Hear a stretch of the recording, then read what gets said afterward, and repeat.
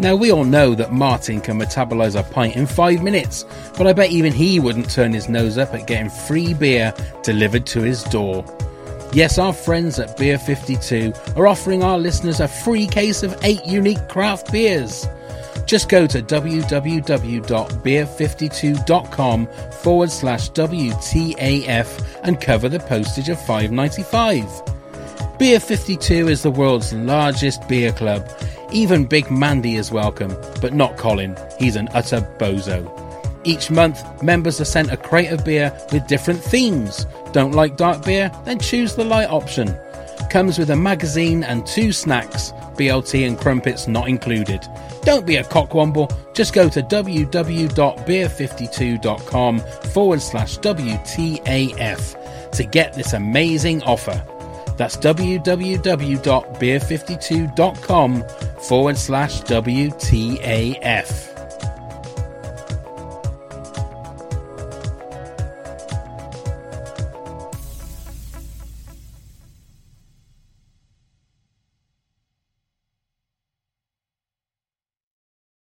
Hello, this is Daisy, and you're listening to What the Actual Fuck. Scarecrow Festival is like the most important day of the year.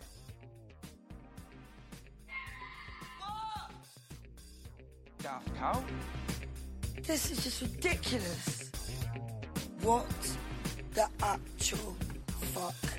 Hey, what the actual fuckers, and welcome to another episode of WTF, a This Country podcast. Now, I'm with the man. He sends so many texts, even GIFGAF can't keep up. God, I couldn't. Yeah, it's like a tongue twister already. I've been practicing that as well. Even GIFGAF can't keep up. And never leave your tent unattended, because he will dump on it. It's Neil! Hello. Hello. I've text maybe, but no, not in a tent. Are you sure? Yeah, positive. Positive. All right. For one, I don't like camping. No, even though you are the campest man I know. Oh, stop it. You do that. Anyway, our superfan guests this week. Firstly, if you are a Doctor Who fan, she will be instantly recognisable as a faithful companion to not only one, but 2 of the Doctors, and was described by a daily publication as a time-travelling temptress. Ooh. That doors. Exactly. And we also have a writer whose credits include Dead Ringers, Private Eye, and he is also the author of the Mervinstone Mysteries. Please welcome to WTAF, Nicola Bryant and Nev Fainting. Hey! This is where we put on the applause sound effect there. So how are you guys? We're good, thanks. Good. Yes, thank you. Wonderful. Now, the first thing I've got to say, I've got to make a what's the word?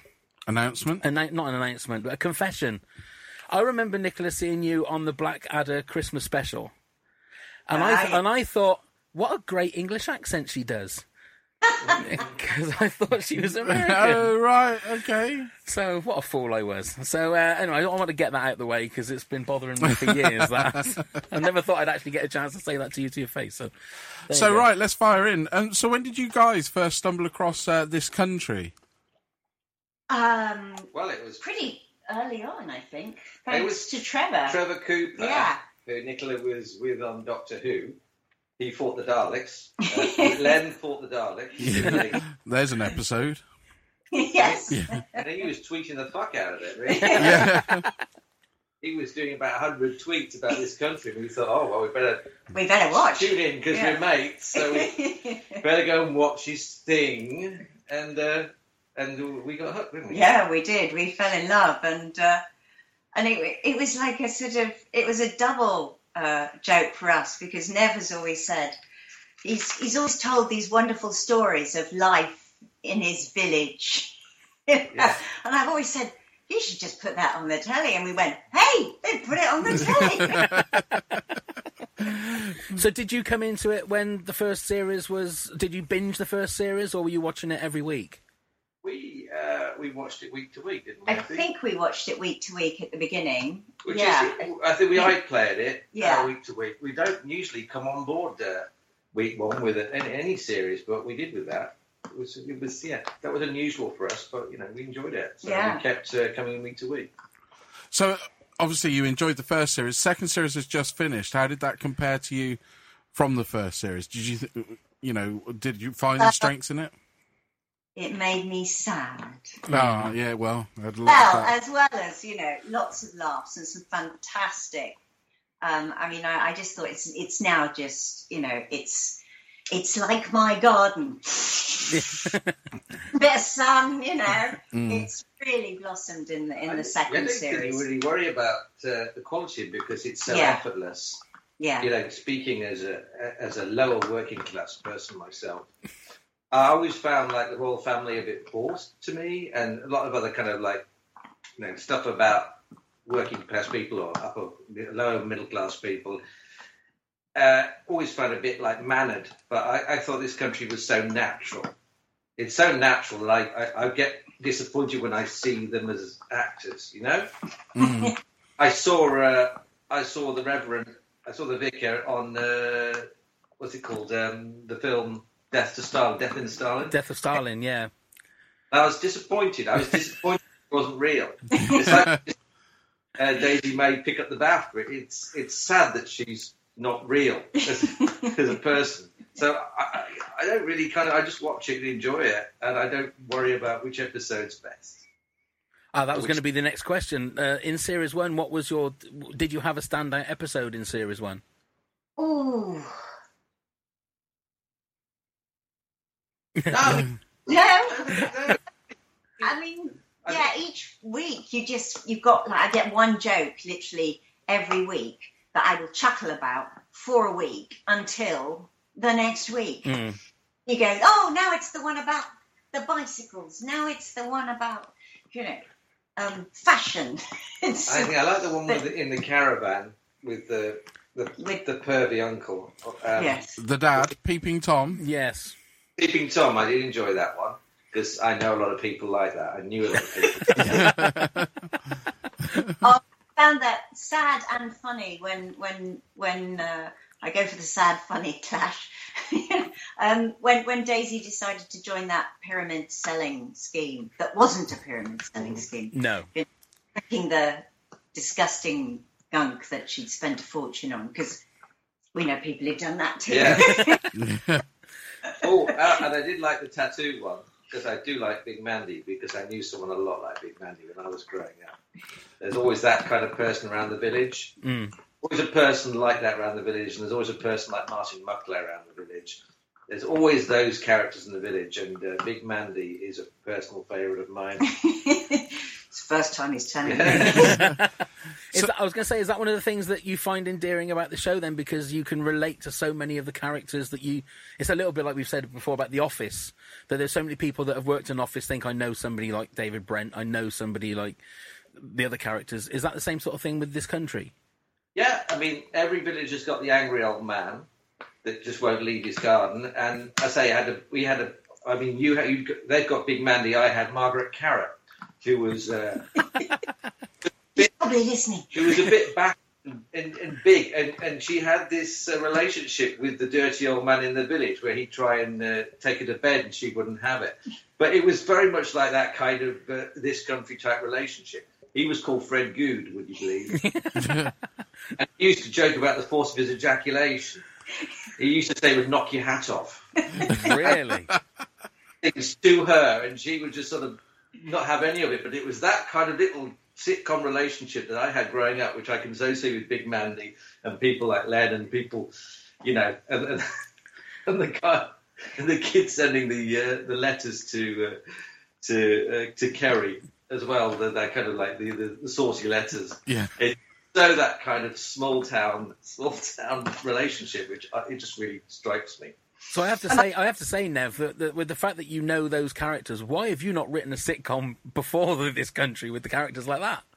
I tried a long time ago, but I found it too painful. I did write a play about my dad's band before I became a professional writer, because my dad had the worst pub band in living memory, really.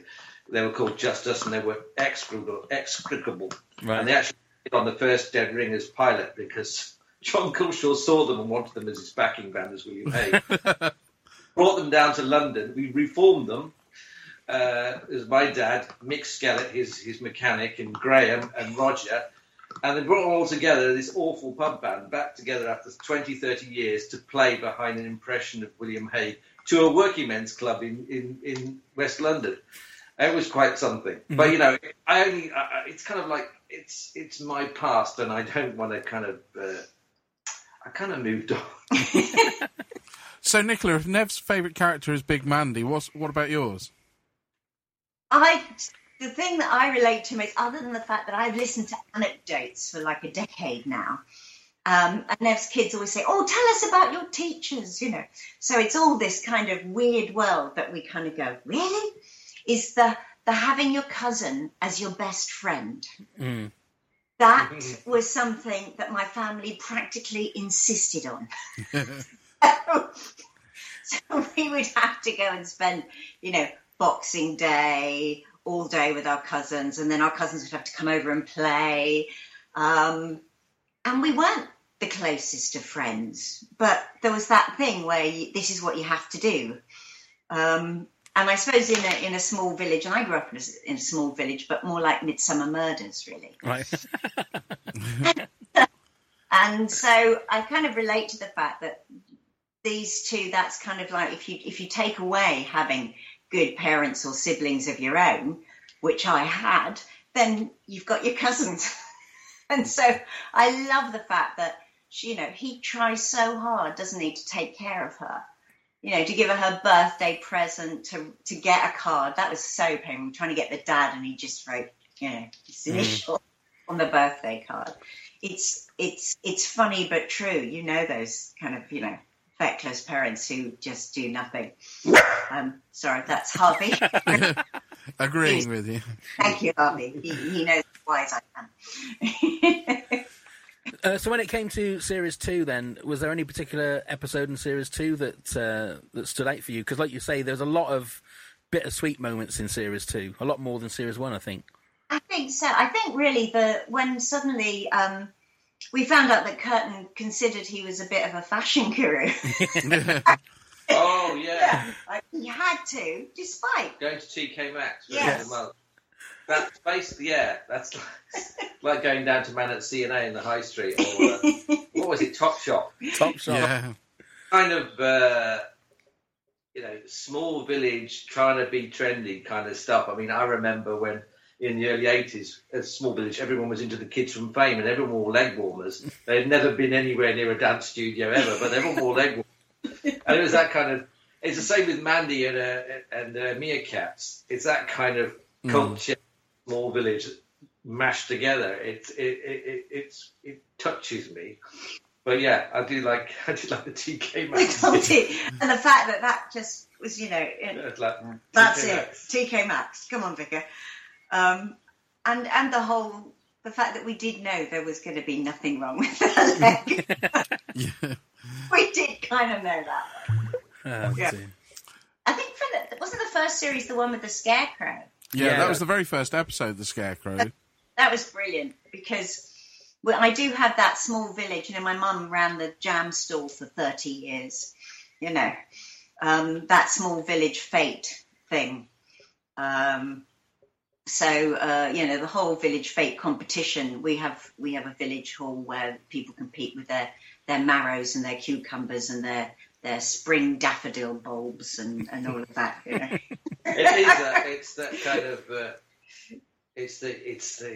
the tradition and the modern mashed together. It's the chaos of kids with nothing much to do. We used to go down and just hang around the phone box because that was about it for a village. And we had the bonfire every year, the village bonfire, and when that stopped, my dad took it over. So we had the bonfire in the back garden, and everyone all the kids in the village just brought their fireworks up and just set them off, and it was like the song. And it reminded me of the Scarecrow competition because it's kind of like tradition, but it's not. It's kind of like Curtin just going apeshit doing this traditional thing. It's always that kind of nudging against the frustration of being a young kid and all this stuff that he has to deal with over, decades past stuff, I love the fact that he's essentially an optimist because everything he talks about, he goes, well, it's really great, this thing we do with the scarecrows and it's really great that we have this, this cricket match. It's really great that we have this tradition, and somewhere you think, is it? Yeah. But he's very kind of, he really tries to be chipper all the time. I think that's why he's so good for his captain. The thing with them is that it's their goals that are so small, but, you know, to them making it is working at Halfords in Stroud and having a flat. That to them is the bright lights, and that's why. And it's also, it feels, we've said before that it feels timeless. Apart from having mobile phones, it could be set in the 70s, could be set in the 80s. You know, making a den at a dump is something that all kids did. Playground and just going up the playing fields and just making. We used to make forts out of hay bales. You know, just really piss the farmers off and just. And that's your life, you know. You're just running around the river, you know, fishing, you know, chasing sheep. It's not much to do. We never did any sheep chasing, but we went fishing, never caught anything. And then we just kind of, you know, gorge on the wild berries that you could find, covered in stains, and then go, oh, sorry, covered in muck. And you had the freedom, though. That, I think that's the only thing that I would say feels slightly different, in that I had the freedom of a village as a young kid to just head off for the day and then come back on my bike. And so long as I was back for tea, that was it. And I don't think kids that young would have that freedom. I mean, they're older, Daisy and Curtin, but young kids won't have that same freedom now. It's nice that they walk off. They just walk off to see the banner, see Kerry's happy birthday banner. That was kind of very much like just walking off at kids out through fields and through woods to just go somewhere. You know, my was in the next village, and I always walked there to see him. And you just walk along the tracks and things like that, and you just walk and walk and walk. That's what you do, or you bike, but you walk. It seems like the one thing that's different with Kerry and Curtin is that they don't seem to have any parents that really give a toss about them. It's the vicar that seems to be the person that they go to. Like you say, when they went and they were going to be late for the tractor show, it's the vicar they called to come and pick them up. They didn't call Martin or Kerry's mum or anything like that. And that's it's bittersweet again. It's weird that they've got this. They've got a lovely relationship with the vicar, haven't they? I think. There you go. Harvey agreed with me. He's a great character, and it was so sad when his son came back. And that was the kind of like, yes, he'd made it really, hadn't he? He'd gone to Bristol. That's big. That's the big city. Yeah. And yet Bristol had given him nothing but anxiety and drugs, and he had to come back. Yeah. And also in that episode, which I found sort of telling, was Kerry visiting the old person and having the 2 meals.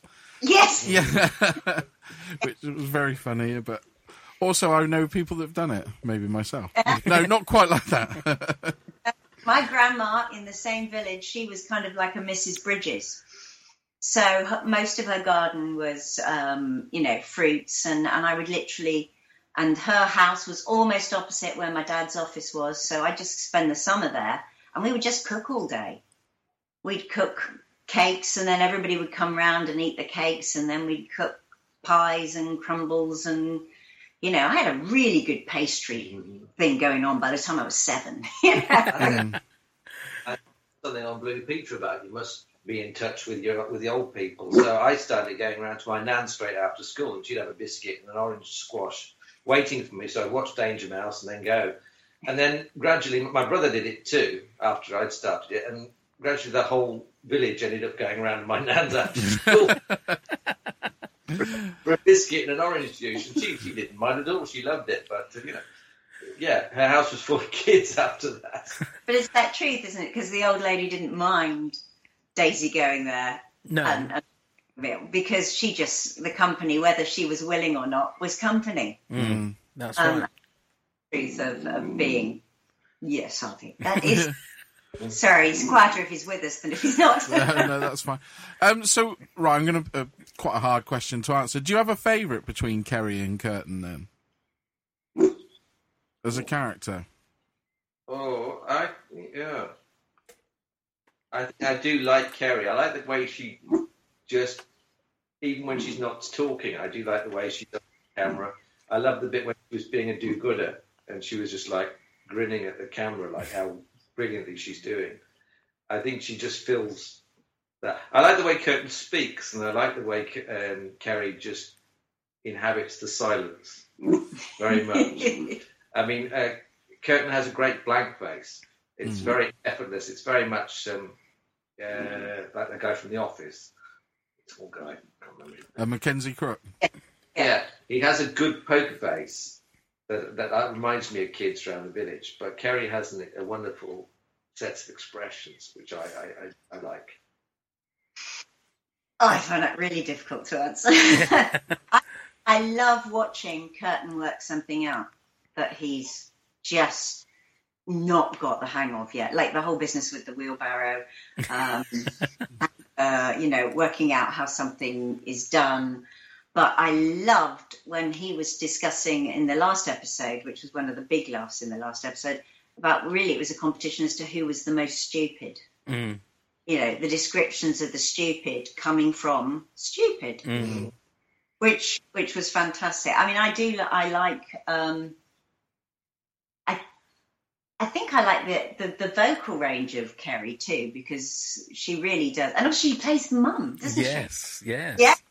Which I didn't even recognise, I think, in the whole first series. And then suddenly I go, oh, wow, brilliant. So I do think, whereas, there is more of a kind of, we're on more of one note with Curtin, because that's his personality. But it wouldn't work if he wasn't there. I mean, he is probably slightly more authentic. That kind of, when he does to the TK Maxx, you really believe it.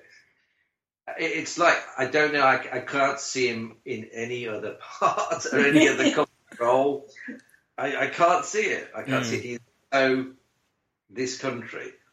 It's weird. It's weird. He'll do it and then it'll just freak you out. And that's what actors do, like being English in Blackadder. Actually, just going on from that point, as we're recording this, they've just announced that there's going to be a special and a series 3. What do you want to see happening to Kerry and Curtin in the future? Oh, it's that thing where your heart wants Kerry to wise up to her dad and just become a little bit stronger and self-sufficient and all of those things. But if she did all of that, most of the comedy would go.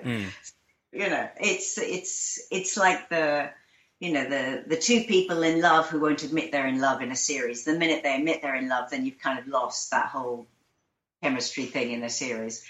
So in a way, you don't want them to grow particularly. You just want to watch them in their situation, dealing with their daily problems. Maybe Curtin's girlfriend didn't last very long, did it?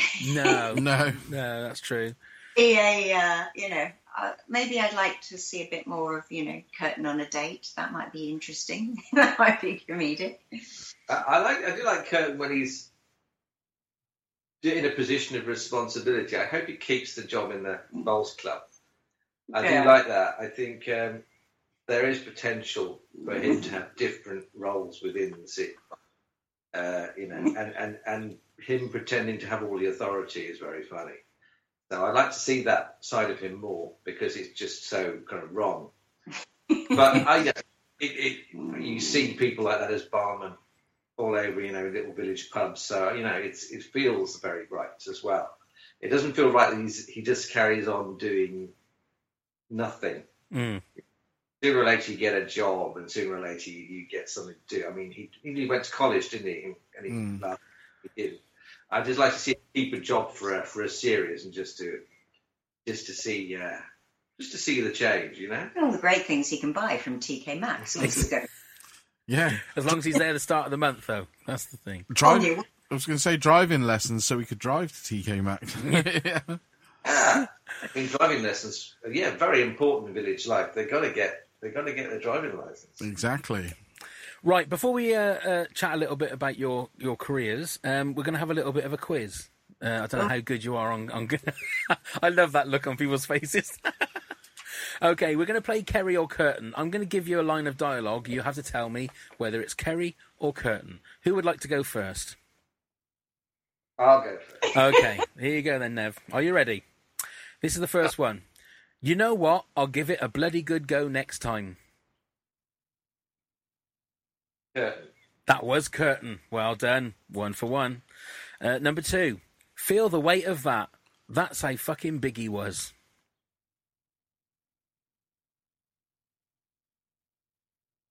Is it my... No. Sorry, no. These are all. These first 5 are for you, Nev.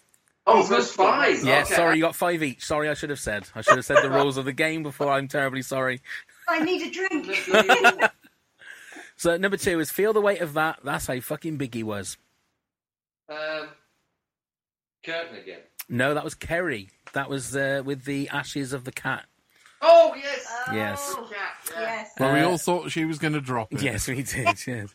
Number 3. That'd be too sitcom. I would be really disappointed if she just dropped. Right. Yeah. Okay. Number 3. It was like a choice between waiting 12 hours for midodgems to get erected or spending a £5 on time machine tokens. Oh, I know that was Kerry, wasn't it? That was Kerry. Well done. Number 4. It's just a great big dump in the middle of a tent. Well, that was when they were walking through, but which one said it? It was Kerry. It was curtain. Oh. When he opened up the zip and he saw it in there. And the final one for you, Nev. I said from the start it was dodgy. It whiffed of dodgy. Curtain. That was curtain. Well done. How many is that? So 3 out of 5. 3 now. out of 5 for Nev. Right then, Nicola. Are you ready? Oh, Here we go. I hope this isn't going to cause any rifts between you if you win, Nicola. Here we go. Here's number 1 for you. The problem with living in a village like this is you're always bumping into the local nut jobs.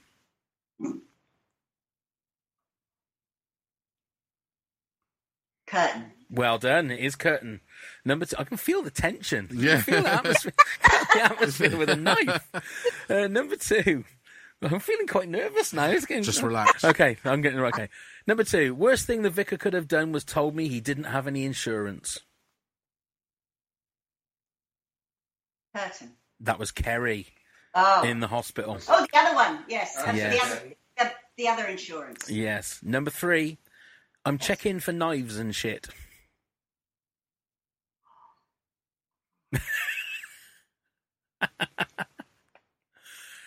I'm checking for knives and shit. Oh, where were they? They broke. Oh, where were they? That was at the dance, wasn't it? Oh, I don't know. Well, I have a guess. You got 50-50 chance of getting it right. What? Sorry, was it? Curtain. It was Kerry. Ah, When she was on the door, dressed as Andy Fordham, checking the people, taking the tickets for Greece. Oh, yes. Before the Yeah. Number 4. My theory is some dirty bastard shagged a fox.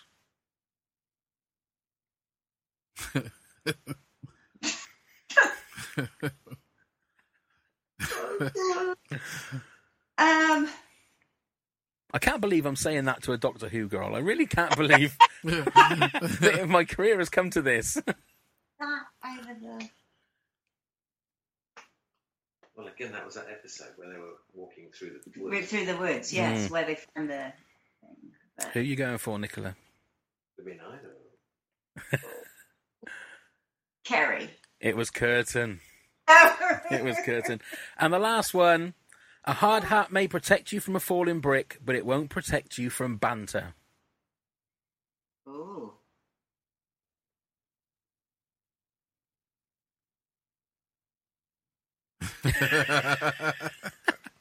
This is more tense. This is more tense than A Quiet Place. It is. Curtain. That was Kerry. Oh, I knew whichever one I said. Did she say it to him when he was doing his job? Yeah, that was like one of the talking heads, wasn't it? To It the was. camera. How many was that? Nicola, you got 1. Oh, Not too bad. Not too bad. Could have been worse. It could have been worse. Could have been worse. Well done, Nev. Yes, like- Well done indeed. Right. I was going to say now, Nicola. Obviously, we've got to talk a little bit about Doctor Who, if that's okay with you. Because being a Doctor Who companion, I've always equated it to the same as being like a Bond girl. There's not very many people in show business that have done the job. When you got the part, did you realise quite how big that responsibility, is that the right word to say, of being a Doctor Who companion? It was exciting because at least the first job I got pretty much out of drama school was a job that when I told people what it was, they'd know what it was. Right.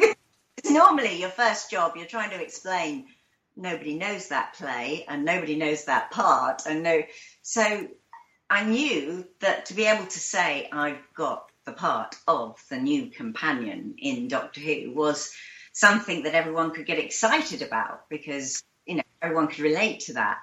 I didn't realise that I would still be, that something called Twitter would exist and that I would still be, involved with fans who still follow me and take an interest in what I do and turn up at the theatre and go watch my movies and stuff like that. So you're kind of like, wow. Or that I would still, even go to conventions and raise money for charity because people remember me in Doctor Who. That's a kind of bizarre part that is really weird to relate to. I mean, there's still the big finish. So I have been playing Peri for over half my life, well over half my life. Mm. So it all gets really personal. It's like you are. It's like it's your Jekyll and Hyde. It's definitely a part of you rather than a part you've played almost. Do you find that the fans have got sort of more obsessive now than they were years ago with the new batch of Doctor Who's and all the conventions and things? I mean, I suppose it's kind of bigger in the sense that like the budget is bigger and so everything is bigger but I don't know. I think the fans have always been the way fans are, something that's long term. They own it, and now for me it's still the same fans, but they've got their kids watching it or their grandkids. I don't know. I think the fans there are all different kinds of fans though. There is that. There is the minor kind of obsessive fan, which we have witnessed now that we've got a female doctor coming. Right. I'm never going to watch it again, and blah, blah, it's ruined. And then I go, well, you're not a fan. Because if you're a fan of the show, you go with the show, and you love it and you follow it in all its shapes. I love every doctor we've ever had, and then I get really, really sad every time the doctor goes because I go, oh no, I really, really like that one. That was definitely my favourite. Oh, who's next? That's the joy of it. It puts you through that roller coaster to be a fan. I think it's still got this incredible loyalty and joy involved in the show.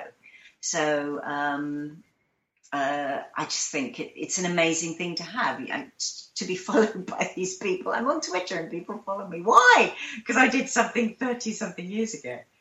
It's not the latest thing I've just done that they're following me for. It's that, which is extraordinary and wonderful, and really quite humbling. Absolutely. Have you ever had any strange requests at Comic-Cons of body parts to sign or things like that? Yeah. What's been the worst? You can tell she's scarred. Don't bring it up, Pav. Don't bring it up. I think the weirdest was I signed a man's bottom. Okay. Naked bottom. So that he could have my autograph tattooed onto his bottom. I'm thinking, so how do you see it? But then, you don't ask a lot of questions. He cut out a very large jean flap pocket in the back. So it just flapped up and you got this hairy bottom. The difficulty was actually where to rest the other hand in order to sign. Yeah. Oh dear. Was it quite? Was it quite a pert bottom? Was it so that it was quite easy to write on, or? Not the most part, no. As long as it was clean, that's all I'll say. And it was clean. Yeah. So, Nev, obviously you spoke about writing years ago a play that you wanted to do, and with the successes you've had, how did you get into actually becoming a writer, and is that what you always wanted to do? Yeah, it was literally the only thing I thought I could do. Every job I took was literally to have a day job while I wrote. So everything, I was been a teacher, worked in a toy shop, I've done all those things, but it was always to earn money while I was writing. I became a professional writer through BBC Radio. I approached Weekending, which was an old satirical sketch show back in the 90s. And that's literally the only open-door show you could go to. And you can walk in your anorak with your plastic bag, sit down at a meeting, and if you were good enough, you got on the show. If you were very good, you got commissioned, and you go on to Rory Bremner or whoever, or anything on TV comedy. That was the way in. Right, so when you were writing for Dead Ringers, how did that work? Did you have the impression first and you wrote a sketch for that impression, or would you go to like John Coltrane and say, I've got this idea for so-and-so, can you do that impression? It kind of works in parallel, really. You get to know the impressionist and you play to their strengths. Right. Once John had cracked his Ozzy Osbourne, we did a load of Ozzy Osbournes, but if you're doing topical comedy, you're always pushing and trying to get one impressionist or the other to do. I mean, we were always pushing, can you do Bill Oddie? Can you do David Cameron? We really need a David Cameron. Can anyone do a David Cameron? Just have to manage without one for a long time. So it's a bit of cart and horse thing. The sketches you write, you've got them in mind. You used to write a load of William Hague sketches because John could do William Hague or Ed Miliband or, as I said, Ozzy Osbourne, or with some other impressions. You play to Phil Cornwall's strengths or Lewis now. So you target them, or you put their impressions in a sketch that you wanted to write to lift the sketch. So if you wanted your sketch to make an absolute impact, the joke you were selling, you put in an absolute corking impression that would get applause. So, if I wanted to do a really cracking political sketch and I was trying to sell the idea, I'd put in a Diane Abbott from Jan, because it would get an applause anyway, and the sketch would stay in, hooray, because people were enjoying the impression. So, yes, there are always ways, but, it's part pushing and part responding, reaction. Right, because you mentioned earlier on regarding the scene with the vase, if you like, or the urn, and you said it'd be very sitcom-y if she dropped it. Do you find it hard to watch things like comedy and be a fan, as opposed to being somebody and thinking, well, I wouldn't have done it that way, I would have written that slightly different? I do, yeah. It is a busman's holiday for me. I actually prefer watching thrillers and things like that, and I watch thrillers anyway. I read thrillers and I write thrillers. But I do find it more relaxing to watch people being murdered than watching people doing jokes. There is more of a tension in comedy. I mean, it is interesting, but it's specifically about depicting common people. I used to be a huge fan of Abigail's Park play. I used to think it was brilliant. It was even more funny because the actual picture they brought downstairs was actually hanging up in my auntie and uncle's house for ages. The naked lady with the swan. So it kind of spoke to me, but I don't like it now because I feel it's overly patronising, and they're actually quite too stupid. They're actually the things they say are too stupid, and kind of trying to grab a laugh just by being thick. It's that effortlessness of Kerry and Curtin that I enjoy, because they're not stupid. And they're quite savvy as well. You've got to be stupid in a certain kind of way, which I enjoy. But yeah, I find a lot of comedy difficult. I prefer actual straight gags and topical shows. I watch a lot of the American stuff, Late Show with Stephen Colbert and Real Time with Bill Maher. Just chat shows and topical gags, because I can appreciate a quick topical gag. Watching a whole sitcom from start to finish is quite a nerve-wracking experience, particularly when it's not very good, like that last John Cleese one. You're trying to kind of will it to succeed, And every minute that goes by without a joke, you're thinking, come on, do it. Do it. This is the BBC. It's pre-Watershed. You can do this. Oh, he's stuck in a door, in a window, and he's obviously not stuck in a window, and it's not been blocked, and it's not been thought through, and the lines are not landing, and the performances are weird, and it's like, we used to do comedy. It's quite tense. Yeah. So, that said, I really think that they deserve to be on BBC One. I really, because it is better than a lot of the comedy that they're putting on BBC One. So what do you mean, don't you? No. Oh, this country. Flattering me for a second. I was going to say, you worked with. I work with Simon Mayhew Archer's producer on This Country, and I work with his dad, Paul Mayhew Archer, who is an excellent script editor, writer, and producer. Ironically, he script edited my sitcom, which was set in the West Country, but in the 18th century. And I saw Simon Mayhew Archer tweeting about it, and I go, "Do I know your dad?" And he goes, "Yes, you do." He says hi. I go, "Hello back." So it's lovely. He's great comedy man. Looks like his son's a great comedy man as well. Certainly looks that way. So where would you like to see This Country go? In what direction? What would you like to see happen? I just say I do like it when sitcoms evolve, because I think sitcoms, contrary to what people say, is they always say they're always going to be back at the start at the same time. I don't think that's the case. Sitcoms evolve. Only Fools and Horses evolved. People grow. They perform relationships. They can't keep doing the same jokes time after time. So, as I say, I'd like to see Curtin keep a job. I'd like to see a little bit of, maybe a relationship happening here and there. Maybe Kerry getting someone in a kind of weird, freakish way.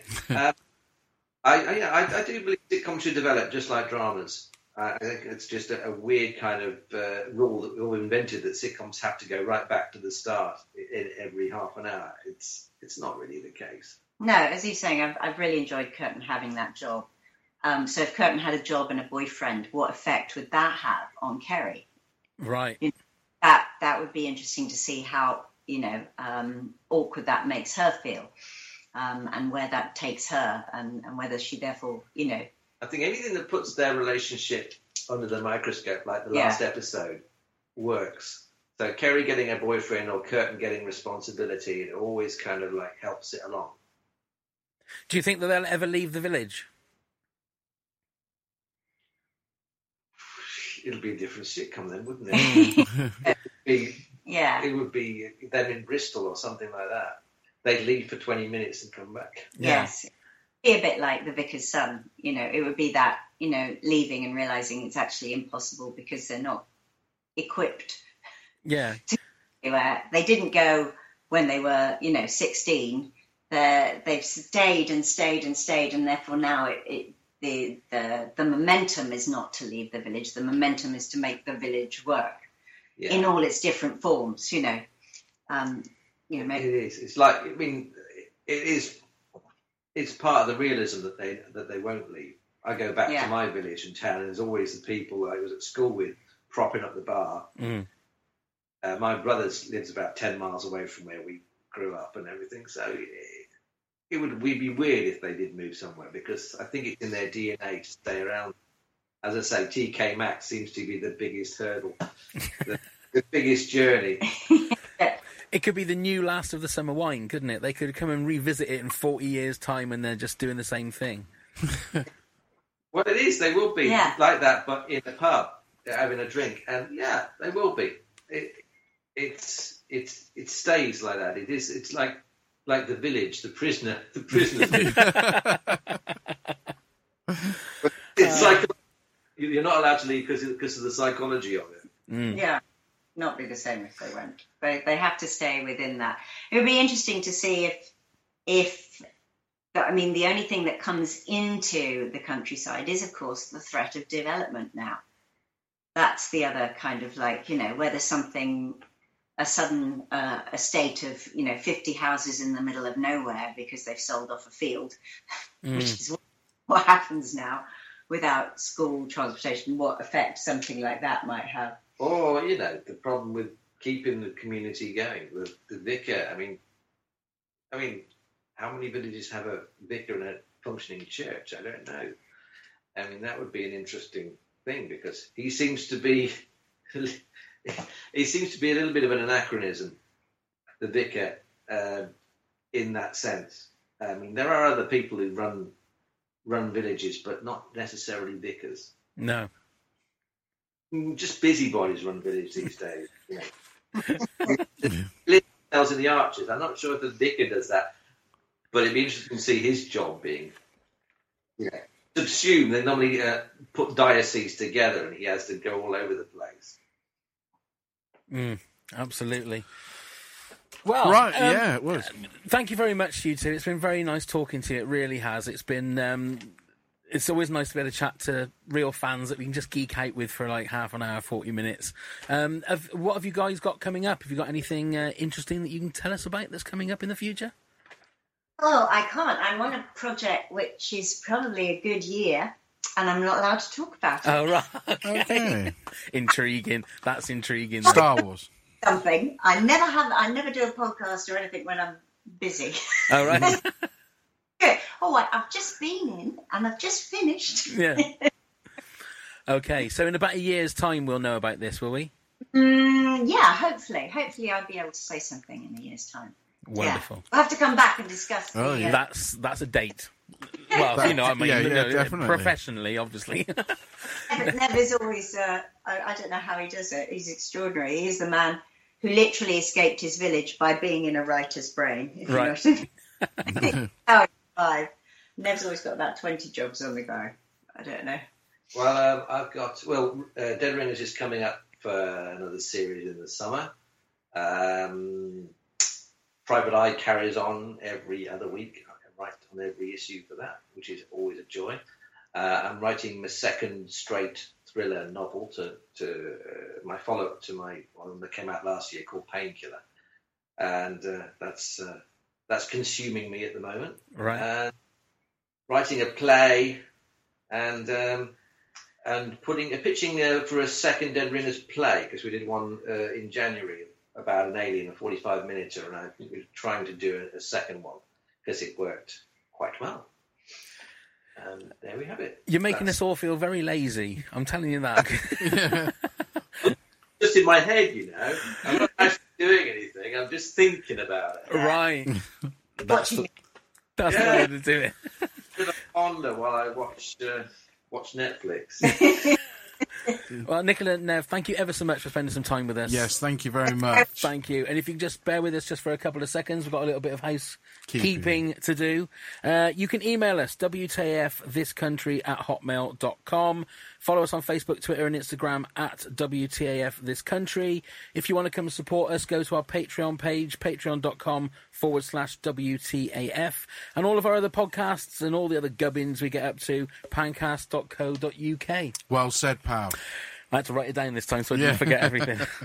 So that's it. So once again, thank you very much, Nicola. Thank you very much, Nev. Pleasure. Thank you. Thank you very much, Neil. Thank you very much. Thank you very much. Wonderful. So this is Pavo and Neil for Pancast Productions, and that is your lot. Go and get plumbed, you fuckers. Got it right. Scarecrow Festival is like the most important day of the year.